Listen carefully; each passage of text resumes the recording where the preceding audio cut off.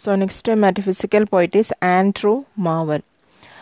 And Marvell was born in 1621 in Hull, and he was the son of a Calvinist priest. And he is educated at Cambridge, and he then went abroad and spent 4 years in continental travel. And he worked as a tutor in so many noble families. And he became assistant Latin secretary to the government with Milton as the principal secretary. And his career was not affected because of the Restoration. He continued to write poetry, and his reputation rests on comparatively few poems. And he was a strong supporter of law and order, and it is noteworthy that he was the only Puritan among metaphysical poets.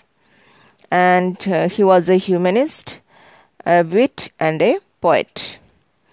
His notable poetical works and his poetry is based on the adoration of nature. And his feeling for nature rises to a kind of ecstasy.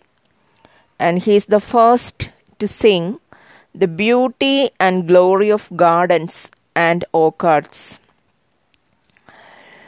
And his poem, The Garden, foreshadows Keats by his sensuousness and Wordsworth by its optimistic and severe meditative mood.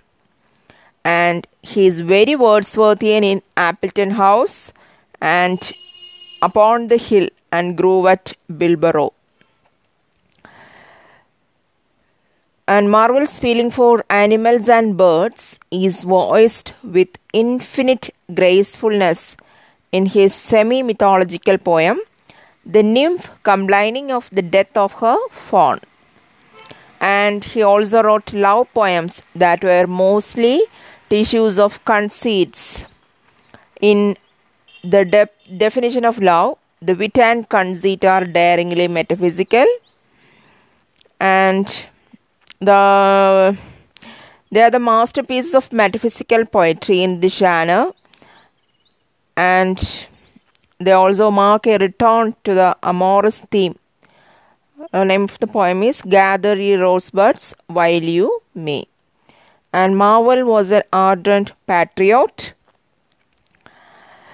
It was a high-minded patriot who could praise Cromwell without defaming Charles. This is dictated in his ode, Horatian Ode upon Cromwell's return from Ireland. And religion had far less place in Marvell's poems, and his poems reveal his joyous humanism and his love for wine, women, and song, which prove him a son of Renaissance. He was a satirist and an original writer of vigor. His sincerity and straightness of vision sufficed to raise him to the metaphysical school. And he paid little regard to versification. He wrote in rhymed 8-syllable couplets, and he was a prominent literary man and artist of his times, and his chief characteristic feature was his versatility. He would write beautiful lyrics and ode, pungent satires, and telling political pamphlets. He is remembered and loved mainly on account of his early poems in which he shows himself to the true lover of nature.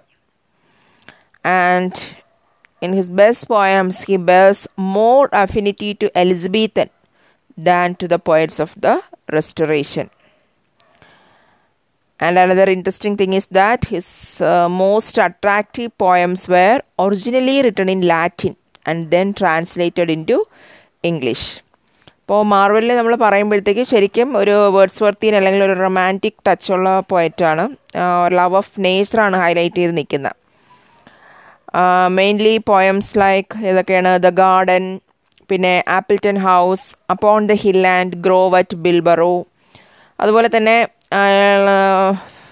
his feeling for animals and birds that is seen in the semi-mythological poem The Nymph Complaining of the Death of Her Fawn. അതുപോലെ തന്നെ കൺസീറ്റ്സ് ഒരുപാട് use ചെയ്തിട്ടുണ്ട്. പിന്നെ ഒരു പാട്രിയോട്ടാണ്.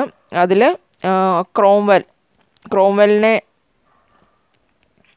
Praise ചെയ്തുകൊണ്ട് എഴുതിയൊരു Horatian ഓഡാണ്. Horatian ode upon Cromwell's return from Ireland. പിന്നെ ആ ഒരു റെനേസൻസ് സ്പിരിറ്റ് കംപ്ലീറ്റ് ആയിട്ട് കാണുന്ന ഒരു പോയറ്റ്, ഒരു മെറ്റഫിസിക്കൽ പോയറ്റാണ് Andrew Marvell. He's a humanism, love for wine, women and song. അതുപോലെ തന്നെ he was a satirist. Then പിന്നെ എന്താണ്, a prominent literary man, and he wrote in rhymed 8-syllable couplets. And most of his works were written in Latin and then translated into English. And mainly he is noted for the true lover of nature. Moreover, he is Elizabethan. Restoration പോയിറ്റിനെക്കാട്ടിയും Elizabethan അല്ലെങ്കിൽ ആ ഒരു elements ആണ് കൂടുതൽ നമുക്ക് Andrew Marvell എന്ന metaphysical പോയിറ്റിൽ കാണാൻ പറ്റുന്നത്.